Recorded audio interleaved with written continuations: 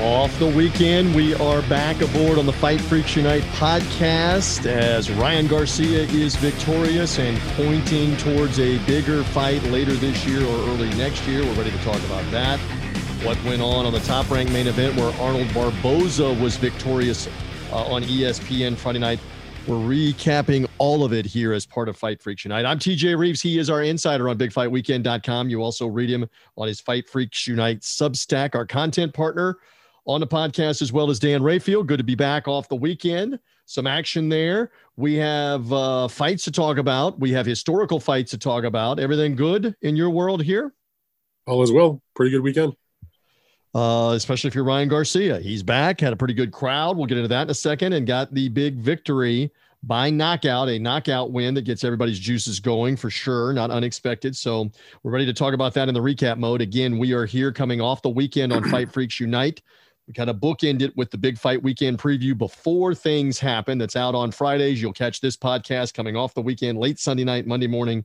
And if you're following or subscribing, you'll get the automatic alert. So follow or subscribe the Big Fight Weekend podcast feed on Apple Podcasts, Spotify, Google Podcasts, wherever, Stitcher, Podcast Addict, wherever you get podcasts, you'll get this one. One more bit of housekeeping. Continue to rate us and review us on Apple Podcast. I see a couple more have done that here since we started bringing this up again.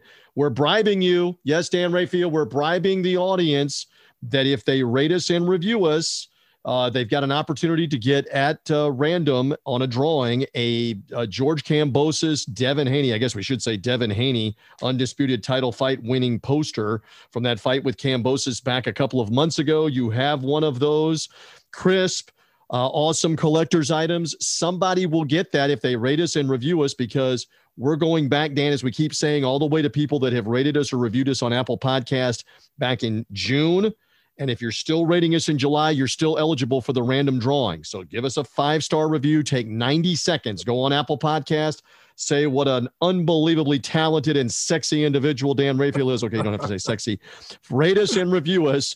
And then tag Dan, tag Big Fight Weekend, whichever one, so that we can see it. Send us a screenshot so that we can see that it's you.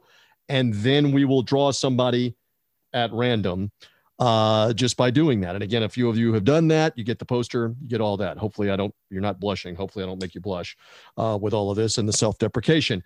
All right, let's begin. Ryan Garcia victorious by knockout over Javier Fortuna. That was not, as I said, unexpected. He got to him earlier than I thought he would get to him, earlier than you thought he would get to him. What are your thoughts on the KO win to keep Garcia undefeated Saturday night in LA?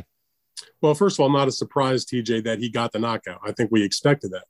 I have to be honest, though. I was a little disappointed in how badly Fortuna fought. I mean, he did not appear to be in top shape, which was sort of inferred by the fact that very, very quietly, without them telling anybody, they raised the weight limit from the fight to 135, which was originally supposed to be to 140. Now, I've seen a lot of people on social media talking about how much bigger Ryan Garcia was than Fortuna, how it was not a fair fight. And what those dummies don't understand is that the weight limit was raised not because of Ryan Garcia's inability or unwillingness to make 135. That was strictly an accommodation to Fortuna, who was his team is the one that said they needed the heavyweight. Now, Ryan, of course, looked big and strong and better at 140 and felt comfortable there. And based on the fight that he had against Fortuna on Saturday, decided, as he stated in his post-fight interview, he was going to stay at 140 pounds. But the impetus to go to 140 was not because that was the situation beforehand. That was strictly, we don't want to lose this matchup. We don't want to have to find a new opponent. We don't have to screw up our date. So therefore, we'll accommodate Javier Fortuna, who may be the smaller guy in general, but was the one that was having more trouble making the weight. So that partly said to me that maybe he's not going to be in the greatest shape. But let me tell you something. When they talk about he only had 7 weeks to train, excuse me, most training camps are between 6 and 8 weeks. 7 weeks that's a pretty long training camp. That's not something. Right. What that tells me is that, if he couldn't make 135 in a 7-week camp, I mean, what was he, 170 pounds, 160 pounds? I mean, so the bottom line was, he's at the end of his career, generally, in my opinion. But it was still the best win of Ryan Garcia's career. He looked really strong at the weight. He seemed very confident. He basically did as he pleased. He punched with both hands very well. He scored 3 knockdowns, went to the body for 1 knockdown, went to the head for knockdowns, hit him with the right, hit him with the left. I mean, Fortuna's shortcomings notwithstanding, you really can't fault anything that Ryan Garcia did. It was a dominating, exciting, electrifying performance. He did a hell of a job. I mean, and it's, to me, the biggest thing is now, after having the starts and stops and the long layoffs, he's now back in the ring. Went 12 rounds in April, scored a knockdown, won handily, comes back a few months later against a more credible opponent, even if he wasn't in perfect condition, and absolutely destroyed him. Say whatever you want about the conditioning or the lack thereof of a Javier Fortuna, who had some losses, 3 losses before that. No one ever did that to him. No one ever just completely annihilated him. Even in his 1 knockout loss several years ago, it was a real fight up until the stoppage, and he didn't get put down for a 10 count. So, I don't think there's anything you can say negatively about Ryan Garcia's performance. What can you say? He's one of the brightest stars in the sport, and he talked a lot of shit going into the fight, and he delivered on that shit. And he was fighting in his backyard there in LA. They had a good crowd. I know the comparisons are everywhere. We're going to mention the name Tank Davis several times now in the conversation. That Tank Davis fought back last December in the same venue and may have sold more tickets, but it's not like there were only 3,000 people there for Garcia's fight. They ended up filling the lower bowl, let's say, of Staples Center. I saw some pictures. I saw some video. They announced 11,000. He was in front of his people. And he delivered, like you said. And so now the key is keep that momentum going. Get back out there again later this year. So again, for the second time, here's the name, Tank Davis. He said it in the ring. We knew he was going to say it. We were joking on the BetUS show Friday, on the BetUS preview show, a plug again that we're there Friday on BetUS and their YouTube channel and their app and their platforms, 1 Eastern time. We talked about on Friday, the under-over would be like 3 sentences. And you even joked, maybe he's standing over Fortuna saying, I want Tank. All right. So he did say that. You've already eloquently laid out on that show and on our Big Fight Weekend preview, there are myriad, big word, of reasons why it can happen. Are you optimistic in the least that if the 2 fighters want to do this, that it could happen later this year or first half of next year? Or do you just have no optimism and we should just move on at this point? I'm not optimistic at all. So as you get to know me and my mentality when it comes to making these fights, that I'm a lot more optimistic about, say, an Errol Spence fighting a Terrence Crawford before the end of this year than I've been. And there's a lot of reasons for that. But I still say, even though that one looks like it's going to get done, I try not to get too high or too low. Let me know when the contract is signed, and then I'll be, believing that it's actually occurring. That's by the way, a much, much bigger fight than Ryan Garcia is against Gervonta Davis. I mean, they're both outstanding matchups, but in terms of the type of crowd it will do, the type of pay-per-view it will do, the type of general mainstream excitement, the meaningfulness of the fight, that welterweight fight would be for the undisputed title.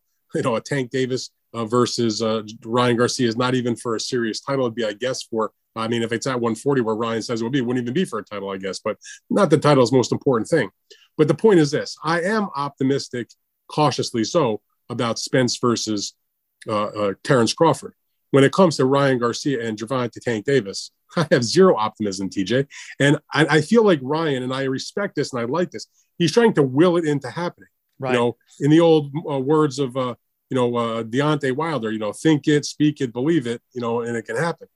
He really wants to fight. I have no doubt about that. I've had, several conversations with Ryan Garcia over the last, year or so where he's constantly spoken about that. This is both in interviews I've done with him, private text messages, and listened to other interviews he's done with other reporters. So, he's been calling this fight for quite a while.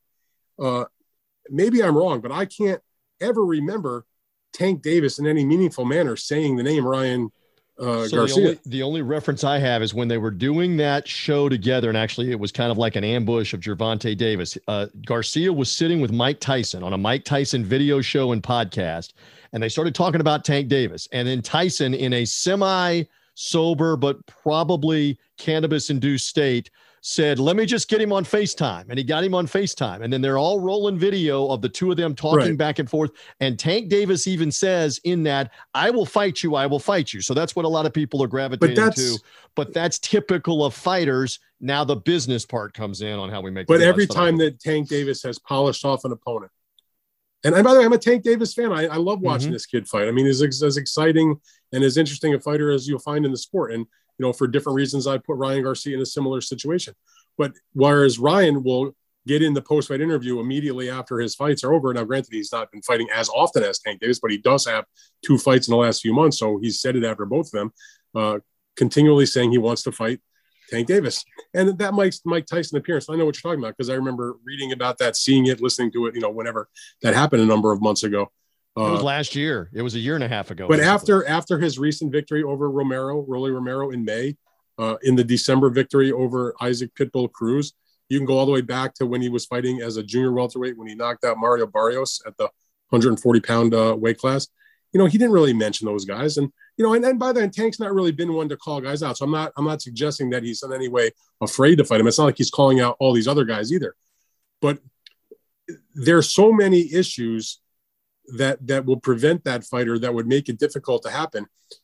You know, you have to, okay, if we base it on this premise, if the fight happens, it's going to have to be a pay-per-view, obviously. Tank is fighting, you know, unknown guys on pay-per-view. He's fighting Ryan Garcia. It's a pay-per-view. So right away, you got to go on pay-per-view. Okay, that's cool. He is with Mayweather Promotions and PBC. And Ryan Garcia has a promotional contract with Golden Boy. I could not think of 2 entities that get along and are least interested in doing business with one another than the PBC Mayweather Promotions Group / Golden Boy. There's so much terrible water under that bridge. It's ridiculous. Now, you were saying it Friday. Mayweather hates De La Hoya. They've hated each other for 15 years, including 100%. Mayweather beating him. And even if Oscar, who has been very public saying he'll do a deal with these guys, no problem, that may be true. But it when you make a business deal such as this, particularly one at this level, you know, it can't be one-way traffic. It has to be a collaborative effort between these entities. Cool. Now that's the first part of it. Yep. The second part of it is the broadcasting situation. Okay, so I want to interject right here. I saw something interesting. I want your feeling on this. So Steven Espinoza was giving interviews, I believe, in and around the Jake Paul press conference where he was asked, our buddy Dan Canobio did this on his Inside Boxing Live show. He was standing there. He asked Espinoza this. He put the clip on social media. He said, tell me about what stands in the way of that fight. And Espinoza volunteered to him, Ryan Garcia does not have a deal for exclusivity on DAZN. Ryan Garcia's deal is with Golden Boy, and we could make a deal with Golden Boy to have him fight Tank Davis. I'm paraphrasing pretty much what he exactly said. So please pick up on the broadcasting part of it and that part of it, because it seems to me Espinoza is going on the offensive to say, don't hide behind that you have to fight on DAZN. So go ahead. No one's saying he has to fight in DAZN. If that's true, and it very well may be, because, you know, the fighters don't have the deals with the networks right now. I shouldn't say all of them, but most of them, they have their deals with their promoters, but their promoters have deals with their networks. For example, take any top-ranked fighter. They don't have deals with ESPN, but ESPN has a deal with Top Rank. Right. And except in rare circumstance, those boxers fight on ESPN. Now, I'll give you an example where that could change. Go back a couple years ago, 3-4 years ago. Jose Ramirez, one of the premier fighters in the Top Rank stable at that time, held the junior welterweight world title. And Eddie Hearn was promoting Maurice Hooker, and they were fighting on DAZN. And they offered Top Rank and Ramirez a big deal, like over $4 million plus, to come and do that fight on DAZN. And so Top Rank talked to the Ramirez camp, had a conversation with the ESPN executives. And I know this for a fact because I was still working at ESPN at the time. And they basically said, you know what? It's too good of an opportunity for your fighter for us to stand in the way of, you know, go whip his ass and come back to ESPN with both titles. And that's exactly what happened. He went down to Maurice Hooker's hometown, you know, right outside of Dallas. He knocked him out and he came back as unified champion and was then fighting on ESPN. So it's not impossible. However, in the case of a Garcia fight against Tank Davis, first of all, the money at hand is way, way bigger than that $4 million, number one. Mm-hmm. Number two, even if he doesn't have a deal with DAZN, I can't fathom. And Oscar and his team at Golden Boy would be derelict in their duties, their whole company is based on revenue that generated, for the most part, from their TV deal, their streaming deal with DAZN. Why in the world would you take a fighter like Ryan Garcia, who DAZN has spent millions of dollars on, has done its, I mean, other than when Canelo was fighting on DAZN with Oscar, there was no bigger fighter, at least from what I hear, that would draw bigger subscription numbers when his fights come up than Ryan Garcia, other than Canelo Alvarez. So Oscar can't really, in a real way, say, listen, we're just going to go and do this fight with Showtime when DAZN supports his company. That would be derelict in his duty. So technically speaking, Espinoza is probably correct. And I'm not knocking Steve for saying that, because he's trying to sway the public mindset in his direction. For example, let me just interject. Let me help you make your point. To interject, the whole falling out and bad blood and ultimate divorce with Canelo and Golden Boy and De La Hoya was that when Canelo realized, you, Oscar, have made a deal with DAZN where they can disapprove who my opponents are, I'm furious that you went and made a separate deal besides the deal that you and I have. All right. So that's where the divorce. You're not quite exactly. It's not quite exactly right. The issue there was two contracts that were competing. Yes. In other words, certain rights were given to DAZN that Canelo hadn't given to Golden Boy, and they had contracts that were in conflict. So, but that's a different story.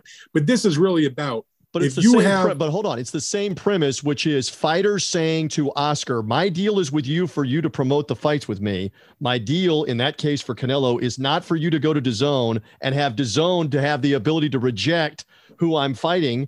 And that's what led to the divorce. I'm not saying that will happen with Garcia, but it's just food for thought that if Ryan Garcia could make $10 million, $12 million hypothetically, I don't know what the numbers are. You're better to speak to this, to fight Tank Davis, as opposed to making a couple of million on DAZN to fight guys that are nowhere near that drawing card. There's no reason they can't do it in a joint manner. Because remember, back at the beginning, when DAZN was strictly streaming and other entities were also pay-per-view, the question always became, well, how in the world can you do a joint pay-per-view when one is strictly based on streaming and anti-pay-per-view and the other one is about pay-per-view? That doesn't exist anymore. They have knocked that wall down. DAZN is now, they're all the way in terms of pay-per-view. Now, they don't want to do it often, from what they say. They'll do it a few times a year if necessary for a bigger fight, like a big Canelo fight. And I think that a Ryan Garcia, Tank Davis fight certainly would fall into that category. But I just don't think that Showtime, and I'm not entirely sure they have a contract with Tank Davis that says he has to fight on Showtime either. I don't know that, but I think that Mayweather Promotions, they have an arrangement with Showtime, they make those kind of deals. So same sort of situation. But here's the point. And I don't even blame Espinoza for this. He doesn't want to even give a shred of publicity, help, assistance in any way, shape, or form to his competitor in the streaming space. I get that. But if you want to make the biggest fights possible, that's what has to happen. They don't view Showtime, that is, they don't view DAZN as a big 800-pound gorilla the way everybody viewed HBO when Showtime was in second place, and they had no choice but to go and make a joint deal with HBO if they wanted to do a Lennox Lewis Mike Tyson fight, or at the time, when it was Floyd being their main guy, and go and make a deal with Pacquiao, which was the biggest fight going. And there was so much revenue, you couldn't possibly not make that deal. A Tank Davis, Ryan Garcia fight's a big fight, right? But here's the thing. Let's not get too carried away. Everybody needs to take a deep breath. Tank Davis may be a young star in this sport, but he's never done, has he ever even done 400,000 pay-per-view buys? I don't think so. Ryan Garcia, because of his association with DAZN and he's slacked for big name opponents, has never been on pay-per-view. That's other than like a Canelo undercard. I'm talking about it being in the main event. So, we don't know what that fight would do. I suspect it might do in the 500,000 range and something like that. Now, I'm more optimistic that it would do more than that. It's the biggest fight for those two guys right now. I mean, let's be honest. All right, we're keeping it real on a Fight Freaks Unite recap here while we're both fresh off this Garcia thing. But let's be honest about Tank Davis. The last three fighters are Mario Barrios, not a champion, Isaac Cruz, not a champion, and Rolly Romero, not a champion. And that's part of what his frustration has been with Mayweather and his setup. Where are the biggest fights? Why am I not fighting Are you telling me that Mario Barrios's WBA regular junior welterweight title exactly what I'm telling you. It's exactly what I'm telling you. That and some French fries, and you call it a Happy Meal. So his frustration was, where is the $10 million, $15 million pay-per-view? We know what the truth is, which, okay, this is a whole nother thing that we could spend 15 minutes on. Gervonta Davis is not going to get his hands on Devin Haney or George Kambosos or Lomachenko anytime soon. Why? Because they're all aligned with Top Rank, and they're going to fight under the Top Rank umbrella. And it's the same thing PBC is doing in other divisions with other fighters. That's how it works. So if you're Tank Davis and you have a chance to make 3 or 4 times the money to fight Ryan Garcia, even though he doesn't have a title, if I'm him, that's the fight I want too. And like you keep preaching, and you're right, if the fighters want it, that's the most fundamental thing. I realize there are roadblocks in the way. Right. But so it feels like Oscar, whatever his craziness when he says it, I believe Oscar, and this is on a track record, Golden Boy is probably the best company in boxing when it comes to actually working with other promoters over the last several years. They've made several fights with Matchroom Boxing. They've made several fights with Top Rank. They have said they've got no problem if they can make a deal with PBC, but it's a two-way street. So they have shown it in their actions of doing fights with other promoters. And you have Oscar saying he's willing to do that kind of arrangement. You have his, the fighter he promotes, Ryan Garcia, saying that that's the guy he wants. And if he's saying that loudly after every single fight, I know he's also telling it to people on his team also. Now you take the DAZN executives, you listen to like the things that Joe Markowski says, who's been very civilized in the discourse, where, Espinoza sometimes, denigrated DAZN. Markowski's never really done that. They're willing to do it, which I can understand why, because if they can somehow put themselves in the same paragraph as a Showtime, it's a shine a good light on his company. So, they're always seemingly willing. All the people lined up on that side of the street, so to speak, are willing to work with the other side to make this big fight. Now, I can't say the same thing about it because, again, I know Leonard Ellerbe 20 plus years. I'm friendly with Leonard. We've had our back and forth. We don't agree on a lot of things, but I respect the hard work that he's done over all these years. And then I go read his tweets, and just out of nowhere, randomly, so happens to be on the weekend that Ryan Garcia is fighting, he goes in, and I'm paraphrasing, tweeting out how, all roads lead through Tank Davis. He's the biggest star in the sport, blah, blah, blah, blah, blah. For what purpose do you say that? That doesn't help you make a fight. I just don't feel like they have any desire to make that match, at least at the present moment. And so they can talk about it, and we as fans will suffer. And Ryan Garcia will wind up fighting like Joseph Diaz Jr. And Tank Davis will fight somebody else, and that'll be that. Okay, so you really believe not only does this not happen, but then, because again, we could spend 15 more minutes. Garcia's not getting his hands on Devin Haney. You explained that Friday. If Devin Haney wins again, by the way, that's not because Kambosos. No, I believe that Top Rank and Golden Boy could theoretically make that deal. But we know what's happening there, that whoever wins Kambosos Haney the rematch is fighting Lomachenko after that for the more massive payday, right? Right, but it's not a matter of the other company saying we don't want to work with them, we don't want to do it. They have other plans. They have and by the way, is there any boxing fan out there that would complain that the winner of a Kambosos Haney rematch is going to fight Lomachenko? Of course not. No knock on Ryan, but Lomachenko is probably more deserving of an opportunity to fight for the undisputed title. And by the way, Haney, in an interview on the DAZN broadcast, even though he's got a contract to do a rematch, he's hemming and hawing. He's saying he's not necessarily fighting. What that means, if you read between the lines, is he'll do his rematch, but he wants more money. He wants a better share of the pie, which I get. Of course. So with that being said, you think that we probably later this year, somebody like Jojo Diaz or somebody else, while Ryan Garcia just has to wait, because that's the fight he can get his hands on, and he needs to stay active. He needs to stay relevant. Right now, that's probably what we're looking at in conclusion before we move on, right? Yeah, I don't know the exact opponent who will be. I just thought of a guy that's in and around that weight class that Golden Boy is also the promoter of, and that's Jojo Diaz, who he was supposed to fight before he had the hand surgery last fall. That was the November fight that he had to pull out of, and that's what happened. Diaz subsequently loses to Haney because of that. And then Haney moves on and fights Kambosos and wins. So here's the thing. We can come on this podcast every week from now until, the end of time, probably. The cows come home, as we say in the South, until the cows come home. Look how long it took Pacquiao and Floyd to fight. Look how long it's taken to get serious about the prospect of a Crawford and Errol Spence fight. I'm sorry, man. I mean, I hate to like piss on everybody's, in their and make them in a bad mood on a Monday morning or a late Sunday night when this comes out. If you think that Tank Davis and Ryan Garcia are fighting later this year, I mean, I hope I'm wrong. I hope I'm wrong.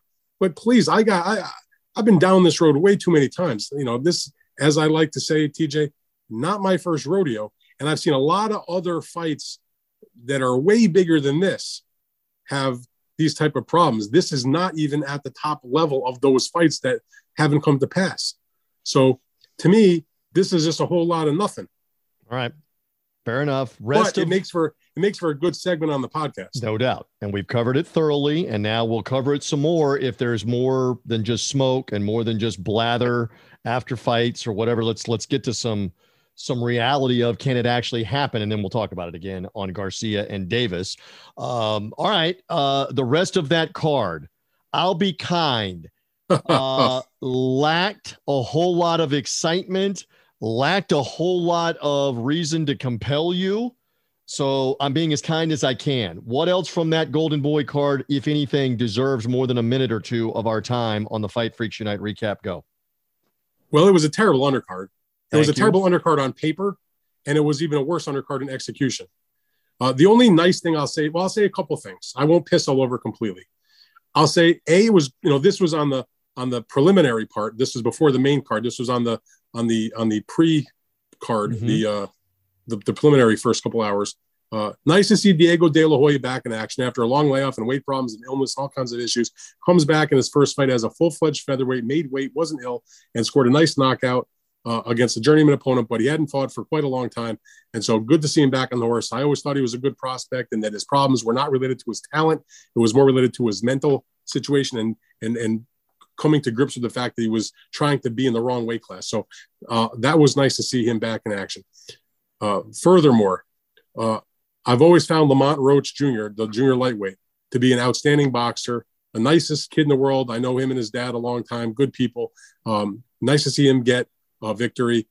He earned it. He's not the most exciting fighter in the world. That's never been his game, but he's a very talented boxer. And I dare say that he'll give any 130-pounder a tough fight on any night. And he got a win on Saturday night that put him in position to become a mandatory title challenger, I believe, in the WBA.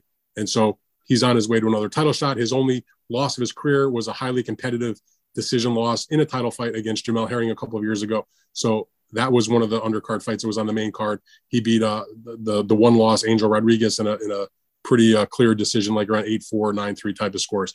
Beyond that, Alexis Rocha in the co-feature, I mean, Golden Boy's been trying to make him out like he's the next coming at welterweight. I'm sure he's a nice guy and he's been in some okay fights, but he was not in a good fight. I don't really think he's anything spectacular. He may be popular. I wish him well. I'm not trying to knock the kid, but I just don't see it. I don't see the star power.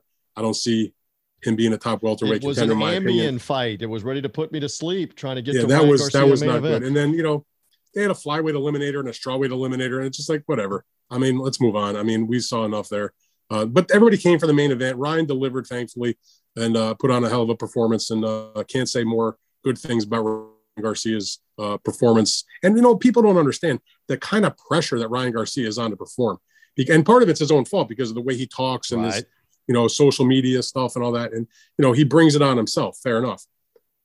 But to me, there's a big thing in boxing, and Floyd Mayweather did this for years, and plenty of other fighters have done it.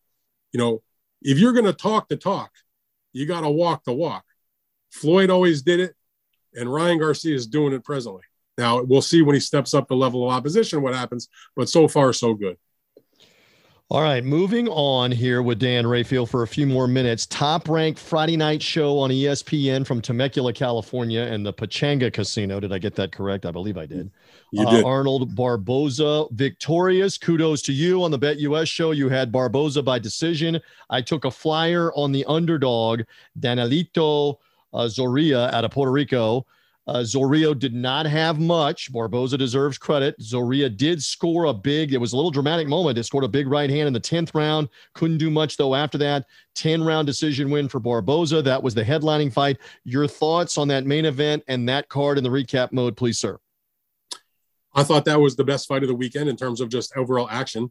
It was a good fight. I thought it was somewhat competitive, even though the scores were fairly wide.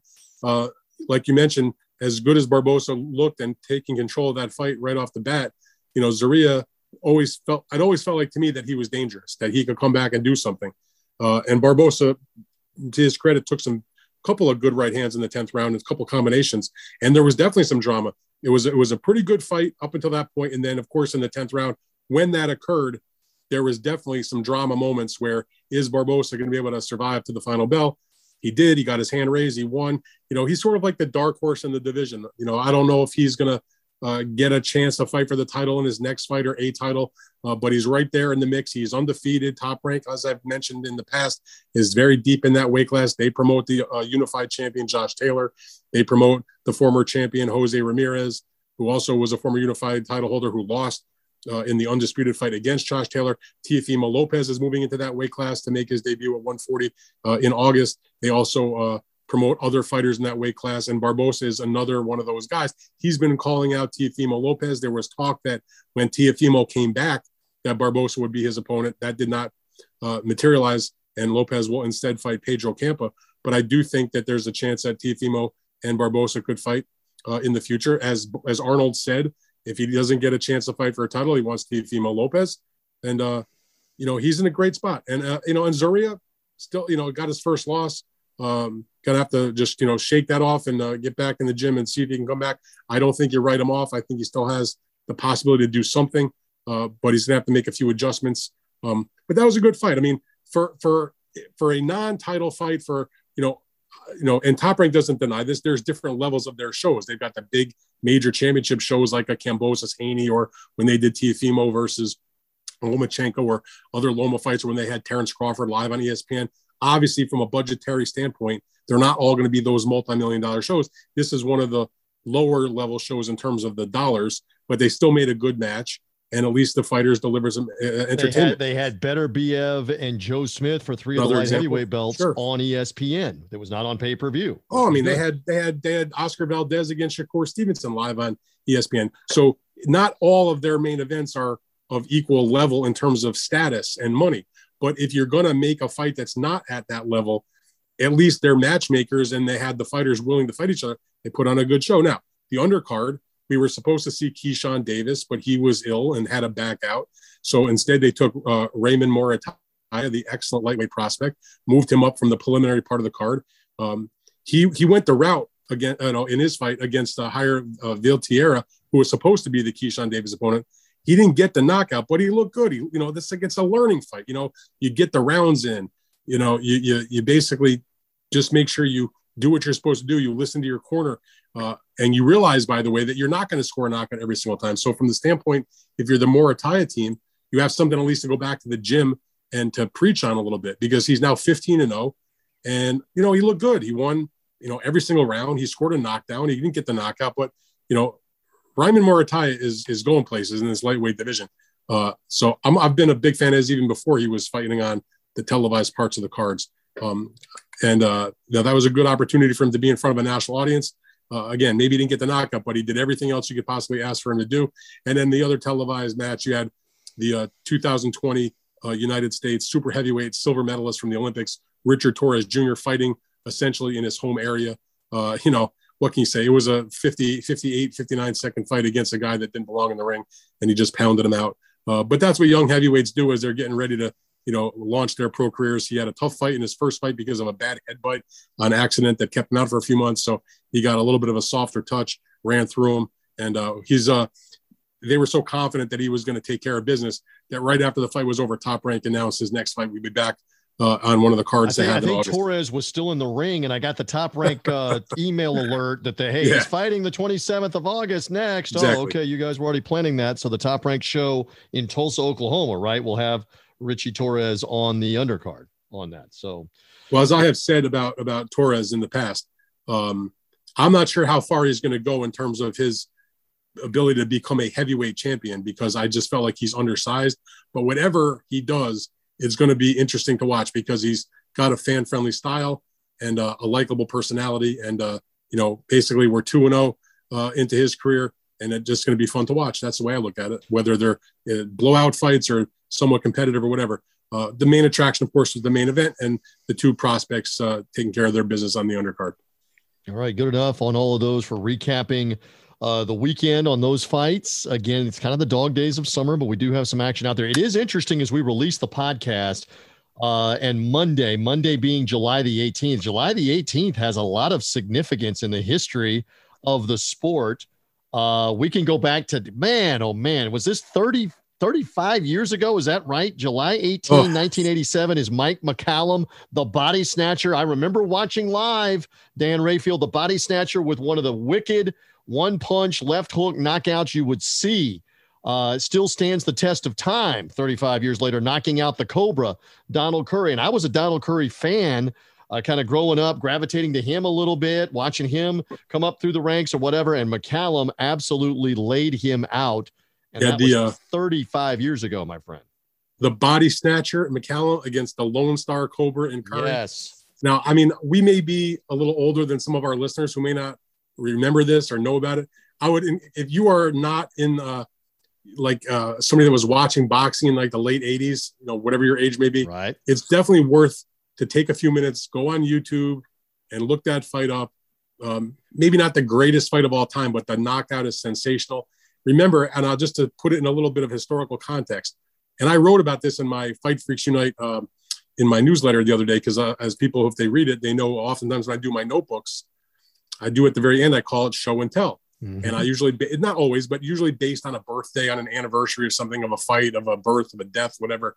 And I'll put a piece of memorabilia from whatever fight I'm writing about that's on the anniversary or thereabouts within those couple of days of something from my own collection. So I have, because I'm a fan of Donald Curry's and McCallum's, and they fought each other. They're both Hall of Famers.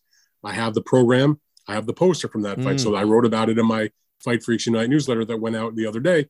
And to put it in context, you had Mike McCallum, who had been the long reigning champion at 154 pounds, held the WBA title, was making his sixth defense. It would turn out to be his last defense because he would end up moving up in weight after that, taking on Donald Curry, who for a period of time, it didn't last long, but for a couple of years, like there was a serious argument that he's the best pound for pound fighter in boxing. He had been the undisputed welterweight champion. He had lost that title in a big upset. He had come back and moved up in weight to 154, got a couple wins under his belt.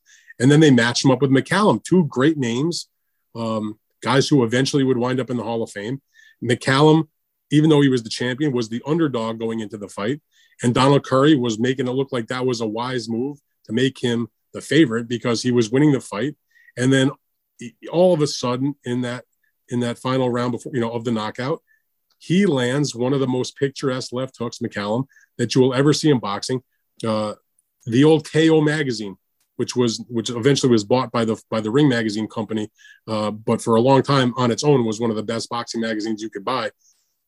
They picked it as the knockout of the year for 1987, and it was just it's one of those knockouts where if you saw it, you're like, oh my god, just to flatten Donald Curry in the middle of the ring, who never was known for having the best chin in the world. But McCallum was losing the fight. He comes back. He keeps his title, and as you look historically, I love matchups of guys that are in the Hall of Fame. And I love that matchup. I love my program. I love my poster, and I love that knockout. Okay. So there's so much to go back in the nostalgia, because I remember when it happened at the time, but I didn't remember all of the subplot. So when you go back and watch the subplot, Donald Curry was in the process of suing one Sugar Ray Leonard. And that is because he believed Leonard misled him, lied to him, and fraudulently had him move out of the way without giving him any money or anything, because Leonard was going to fight Curry in a comeback fight. So instead, Leonard convinced him, hey, move out of the way, or Leonard was supposedly trying to broker maybe a Donald Curry, Marvin Hagler fight at middleweight, blah, blah, blah. And then it turns out Leonard is the one that comes back after a 3-year layoff and fights Marvin Hagler. So Donald Curry is so furious, he's suing Sugar Ray Leonard, and they're trying to have Sugar Ray Leonard removed off his broadcaster role on the HBO broadcast, to the point they were trying to go to court to tell HBO he can't broadcast the fight. And HBO, I'm sure that's Ross Greenberg, who you know from a long time ago, and all the award-winning people are on the other end going, who in the world are you to tell us that Sugar Ray Leonard's not calling your fight? He works for us. He's calling the fight. Donald Curry, Ross was not in charge at that time. Maybe not. Yes. Okay. But still, he was a producer back in those days. Whoever the executives were saying to them, you're not going to dictate this. That would have been, by the way, the great Seth Abraham. Who, and I'm going to give him a little shout out right here, who I've been voting for the International Boxing Hall of Fame. And to me, it is criminal. You hear that, voters, if you're out there listening? It's criminal that this man has not been elected to the Boxing Hall of Fame. Criminal. He is the architect of the HBO boxing that we knew and loved in the 1980s and the 1990s. 57 or 79 important fights that happened because Seth and the HBO people put them together. You're saying put the man in the hall. And I can't. Well, I mean, and by the way, if you're already going to, and again, Lou DiBella, who was his first, like his right-hand man who ran the day-to-day, Lou DiBella is in the Boxing Hall of Fame. And we all love Lou, and he deserves every bit of his Hall of Fame induction. But you can't have Lou DiBella in the Hall of Fame and not have Seth Abraham in the Hall of Fame. It's like having peanut butter in the Hall of Fame and not jelly. Get peanut butter and jelly. I'm with you on that. Let me wrap a bow on this. That Curry refused to meet with Larry Merchant and Jim Lampley if Sugar Ray Leonard was going to be in the room. And so Leonard had to be out of the room for the fighter meetings because Donald Curry didn't want him in the room. So they have this on the buildup of the fight. They're asking Ray Leonard about it, and Leonard is being diplomatic on the air and saying, listen, I'm here to work the broadcast. I'm here to analyze the fight. I'm not going to go back and forth, blah, blah, blah. Ray Leonard has broadcast for everybody under the sun. And by the way, I count myself as one of Sugar Ray Leonard's former broadcast partners because we worked together on a number of events when we were doing fights for Epics back in the day. I love Ray Leonard. But Ray has always been the diplomat on TV. And second of all, listen, there's no bigger Ray Leonard fan than me. He is one of the greatest five fighters who ever put on gloves, period. But he never fought Donald Curry. He sure as hell never fought Mike McCallum. He never fought Aaron Pryor. I mean, there's guys he didn't fight. Let's be honest. Okay. So anyway, he's very diplomatic. He's straight down the middle on the call. The knockout happens, and then they get to the post-fight, and the grin on Ray Leonard's face is like the Cheshire Cat. He's like, problem solved. Problem solved on him being a contender after Curry got starched. One more story about that fight 35 years ago. Barry Tompkins was on this Big Fight Weekend podcast series. We're on the Fight Freaks Unite here. He was on this podcast channel with us talking about that fight and that night and told us a great story that I'll bring back here just real quick, that he's on the HBO call with Larry Merchant. It was not Jim Lampley at that time. It was Barry Tompkins on the call. Lampley replaced him, I believe, the following year, 1988. So he said that night I had brought my girlfriend to the fight, and it is not who he ended up marrying him. He married another woman later on, but this was a girlfriend at the time who he brought to the fight who had never been to a professional boxing match, as Barry told the story. So they're in the Caesars Palace Pavilion next to the hotel, and the HBO folks, because she's Barry's date, she's his girlfriend, they get her a seat right behind him, like in the media section right behind him. So as he's making the call of the McCallum knockout, and if you go back, and I've tried this, you try to turn it up as loud as you can, he says, she is screaming behind me, oh my God, he killed him. Oh my God, he killed him.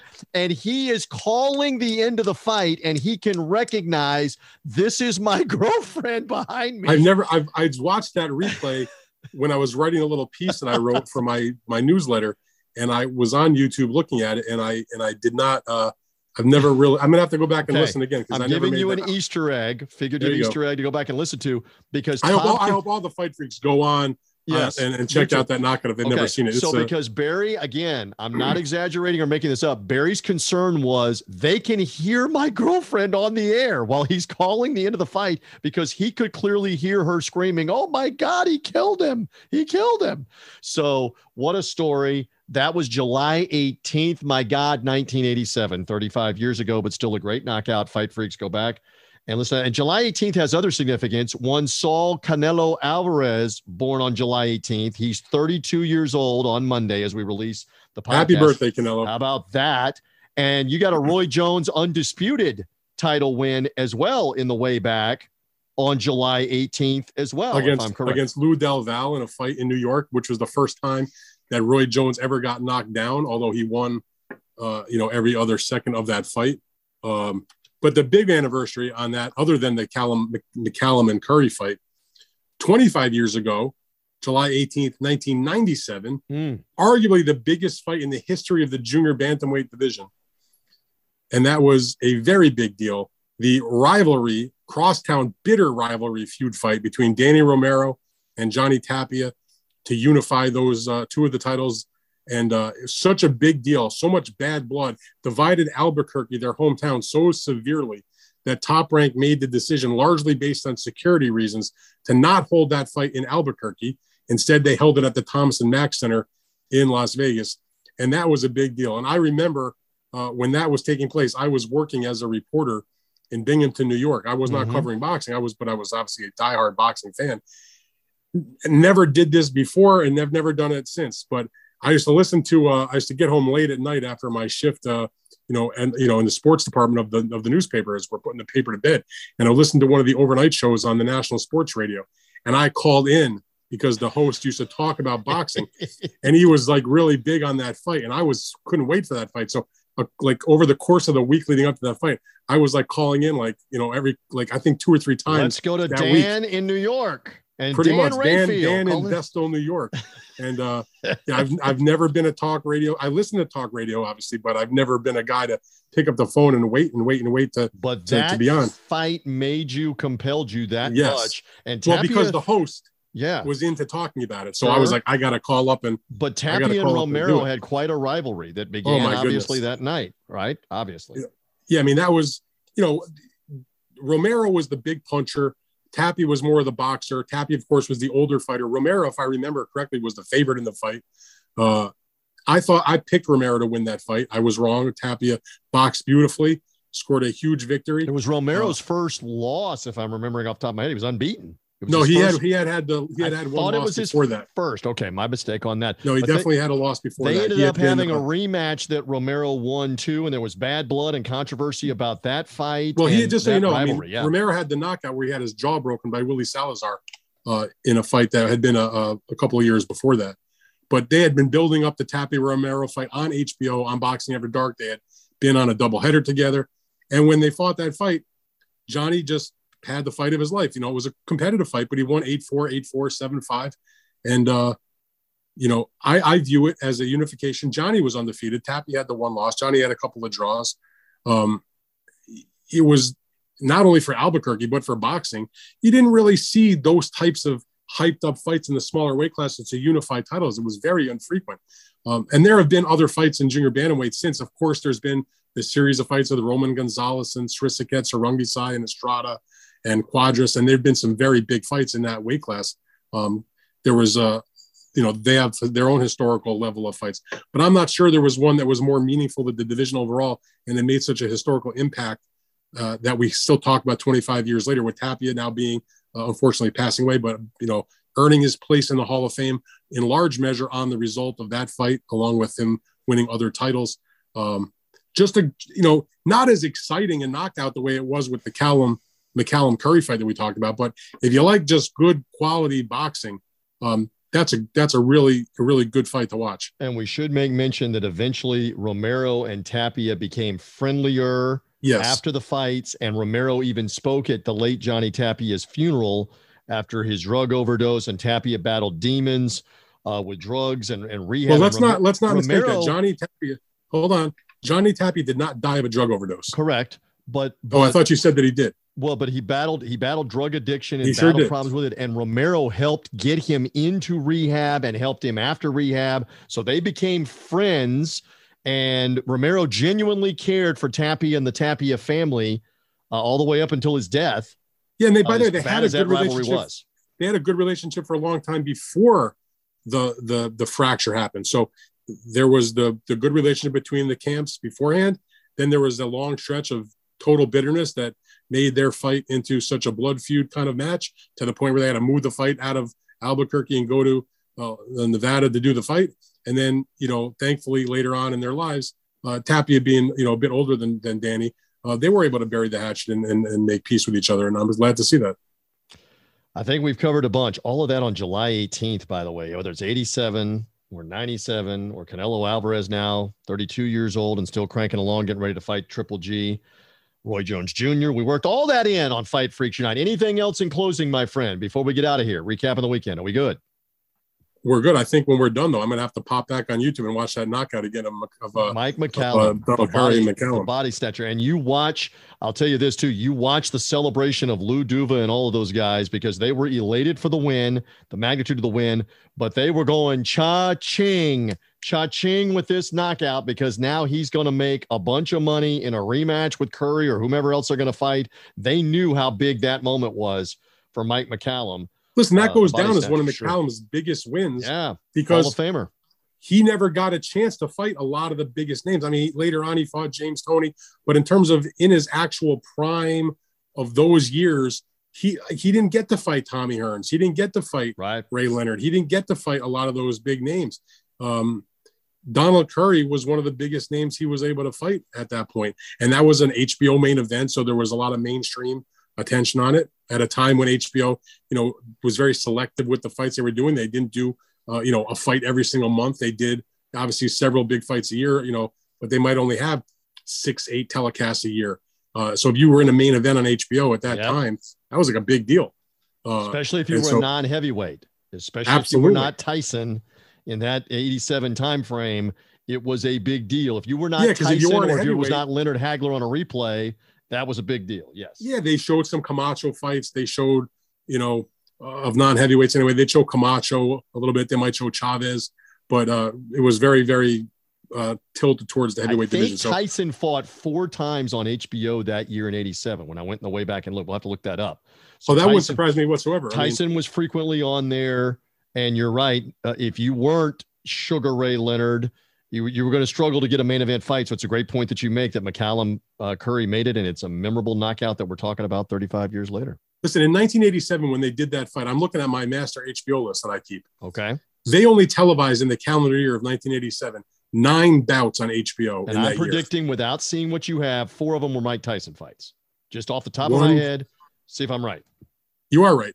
He fought, so 4 of the 9 fights were Tyson. He fought Bone Crusher Smith that year, Pinklin Thomas, Tony Tucker, and Tyrell Biggs. There you go. So the only other fights that they showed was on the undercard of Tyson and Smith was Tyrell Biggs versus David Bay, setting up that fight. They showed the rebroadcast of Hagler versus Leonard, which is one of the biggest fights of all time. They showed on the undercard of Tyson Pinklin Thomas, Tony Tucker versus James Buster Douglas, where Buster quit in that fight in an IBF title fight. Set into motion the August undisputed title fight, Tucker against Tyson, right? So then McCallum and Curry, they fought on it was not a doubleheader or a triple-header, single fight, July 18th, 87, when they fought each other. And then again, Tucker and Tyson, Biggs and Tyson. The only other fight that HBO showed that year, a worthy fight, a tremendous fight, a great performance, Julio Cesar Chavez in a lightweight championship fight against Edwin Rosario. How about that? And that was HBO. And imagine today if Showtime showed only 9 fights for the entire year. Hell, sometimes they show 9 fights over the course of a couple of months because they show triple headers and they have other preliminaries on YouTube and that sort of thing. I mean, people don't understand that back then, the network, I mean, boxing, even at that point, was still on the main networks at times on the weekends, but there was no streaming. There's no internet. There's no internet. There's no internet, of course. Pay-per-view, as we know it, didn't exist. I mean, if you wanted to watch Hagler Leonard, 98% of the people had to go to a venue, a closed circle location to watch it. And the only thing else you got the rest of the year was whatever Showtime showed. And that was at the very infancy of them even being involved in boxing in the 86, 87, and 9 fights on HBO, 4 of which were Mike Tyson fights. So, when I hear boxing fans complain now, we may not have the same level of importance every single fight, but we have a lot more quantity. And to me, it's better for that. I agree. Give me 5 bonus points for knowing that off the top of my head. I have no notes about Tyson that year because, again, I still remember the stat. I still keep repeating this. He fought 6 times in like 13 months from the Berbick win in November of 86 all the way through the beginning of 1988. It was like 13 or 14 months. He fought like 6 times. So this is for the heavyweight championship, a portion, or the undisputed title. So when these other guys are talking about I can only fight 1 or 2 times a year. Exactly. I mean, granted, Tyson was getting quick knockouts in most of those fights, but still got to go through the training camp. But I mean, the Bone Crusher was a 12-round fight. The Pinklin Thomas fight was like a 6 or 7 round fight. The Tony Tucker fight was a 12-round fight. They weren't all 1-round destructions, and he fought 5 or 6 times. It can happen. We can all hope on that. Anyway, great stuff. Great stuff on the nostalgia. Again, we encourage everybody, check out, just one more time, check out Dan's Fight Freaks Unite Substack. You'll see that Donald Curry program. I was fascinated to see that, and that ticket. Those things are very hard to find. Yeah. Poster. I thought you had a ticket as well. Was it was not a ticket, not from that fight. It's the program and the poster, which I acquired in separate transactions, let's say. All right. Good enough. But, I mean, that was, again, a limited thing, probably 4,000 or 5,000 people in attendance, something like that, in the Caesars Palace Pavilion, something like that. That's about what that's what it held. Yeah. And that's where it's funny. I hear, let me just say one more thing. Well, as long as we're on nostalgia, I hear so many people about, this fight only drew this many people. It didn't draw that many people. Take the Ryan Garcia fight the other night. He drew like a little over 11,000 to the Staples, to the Crypto.com arena in Los Angeles for the fight with Fortuna.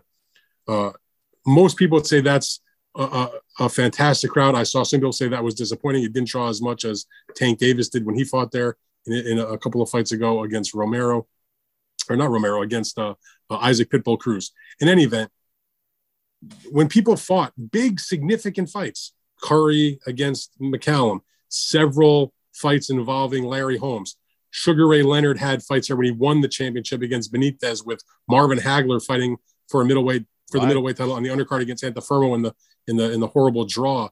You had Salvador Sanchez against Wilfredo Gomez. I mean, major fights all took place at the Caesars Palace Sports Pavilion. Larry Holmes, Ken Norton Jr. Yes. In that Ken Norton Sr. in that pavilion, 1978, like you're talking about. That arena or that building for fights held like maybe 5,000 people. It was like the size of the Madison Square Garden Theater, maybe a little more, maybe a little less. Right. But the point is, those were mega fights in terms of the sport, and they weren't drawing 11,000 people. They were filling up, a five. Tyson beat Trevor Berbick in the Hilton Ballroom that maybe had 3,000 people. No, that held much more than that. The Hilton Ballroom held about 8,000. Really? Yeah. When you go back and look at it, there's 8,000 in there. I'll take your word for it. That's the same venue where Meldrick Taylor fought Julio Cesar Chavez, right? And it Senior. held 8,000. It might even been a little bit more than that, but it certainly held more than 3. But the point is, these marginal I would have fights. Lost money to you on a bet about that, but I trust you. PJ, I trust you if you tell me that. Yeah. There's a lot of things we could bet on about boxing. You're going to lose money to me. I understand that. If you told me there were 8,000 in there, I believe you on that. It's kind of like when you walk into your beloved Duke, and then we got to go. When you walk into Cameron Indoor Stadium, which I've been in there. Do I have this up on you? I've been there for a Duke, North Carolina game. I have not been, unfortunately. Okay. When you walk into Cameron Indoor Stadium, you go, my God, how does this seat 11,000 people? This doesn't look like it would seat 6,000 people, but it does. They cram them all in there. Tyson Berbick. Yeah. Tyson Berbick in the Hilton. They called it a ballroom, but it's not really a ballroom. Sellout crowd of 8,800. I can't believe there were that many people that were crammed in that room. But one of the reasons I know that off the top of my head was because less than a year ago, I did a piece for the Ring magazine. Mm-hmm. They did an issue that was devoted towards Julio Cesar Chavez Sr., and I was asked to write the piece about the Meldrick Taylor fight. And in doing my research on that fight, one of the things I came across was, in fact, it was also that type of crowd in the Hilton. Now, I've been to Las Vegas probably 120 times. I've covered well over 100 events in Las Vegas.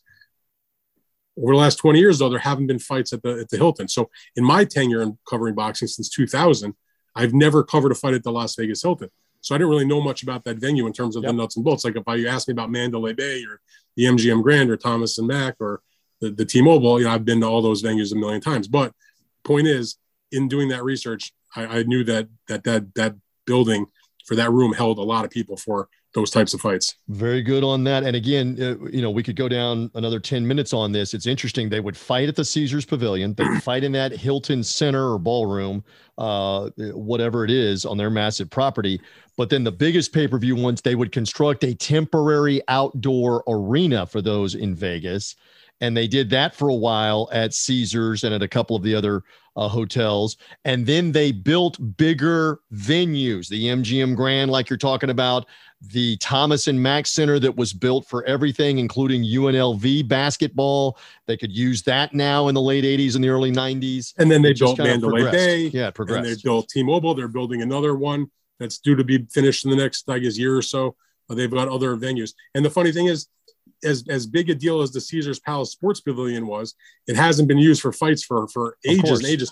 The only event I ever did that was related to the Caesars Palace Sports Pavilion, it served as the media. I covered Roy Jones against John Ruiz when Roy fought for the heavyweight belt, and they used the sports pavilion as the media center. The fight itself took place at the Thomas and Mack Center, but the host hotel was Caesars. Gotcha. And so we all stayed at Caesars. And so I found myself daily in this famed place, but it wasn't for fights. It was just to, for press conferences and to get your media interviews and all your things. That you should have known at that time what you know now on this podcast as we depart, that you could have maybe cupped your ear, not unlike Hulk Hogan, listening and wanting the crowd to adore him at Madison Square Garden as a professional wrestler. You could have cupped your ear and maybe have heard Barry Tompkins' girlfriend at the time screaming, "Oh my God, he killed him!" on the McCallum Curry knockout. We bring it all the way back around. There we go. Okay, plenty on the nostalgia, plenty on the recaps with the fights. Again, we remind everybody that you will find this podcast coming off the weekend. We preview on the Big Fight Weekend preview on Fridays. We recap on Fight Freaks Unite coming off the weekend. By the way, you're going to hear from Andy Ruiz, heavyweight contender, former unified heavyweight champion, later this week on the Big Fight Weekend preview. You'll hear from him a little bit later on. There's a tease. Dan's talked with him one-on-one. With that, I think we're good on this edition. Are we not, my friend? I think we probably. I'll just leave it at this. I don't know if there's another boxing podcast out there that would have conversation about Ryan Garcia and Mike McCallum on the same podcast. Yep. And attendance size of the Hilton and Cameron Indoor Stadium and all the other things that we covered on this podcast. But I enjoyed it with you, my friend. Great stuff. We'll talk to you later in the week. Sounds good, my man. There is Dan Rayfield. Again, read us more on BigFightWeekend.com. Big Fight Weekend preview out later this week. Thank you for finding us here for Fight Freaks Unite. For Dan Rayfield, I'm TJ Reeves.